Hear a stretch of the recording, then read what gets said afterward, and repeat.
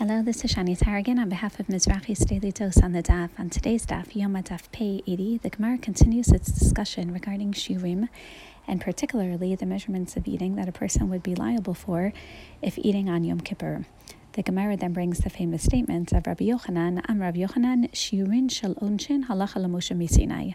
All the shiurim related to mitzvot and yisurim that make one liable for punishment are all halacha l'Moshe miSinai.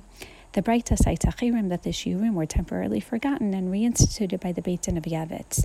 However, this qualification of shiurim as halacha l'Moshe miSinai passed down through our Masorah from a biblical origin seems to conflict with the halacha discussed on our daf as well.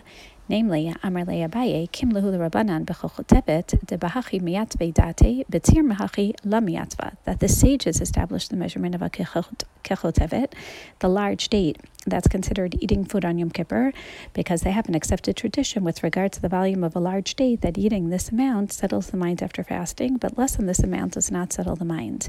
The Gemara clearly states that the measurement of a kechotevet on Yom HaKippurim was established by Chachamim, and the sages based this.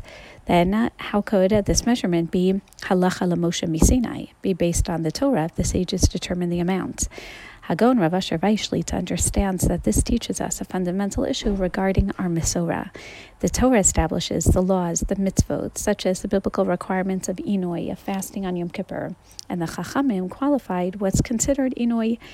In other words, again, the law remains biblical, and the Chachamim determine how one fulfills this. In most areas of the Torah, explains Rav Weiss, Chazal serve as commentators explaining the biblical laws.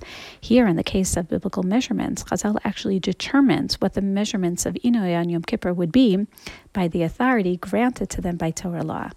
Rav Asher Weiss's Rebbe, the former Admor of Kloisenberg-Sens, the author of the Shut Divrei Yatziv, explained that Beit Din in every generation have the authority to determine what the measurements are, kefi hishtanu tateva b'derech ha'olam, based on changes in nature.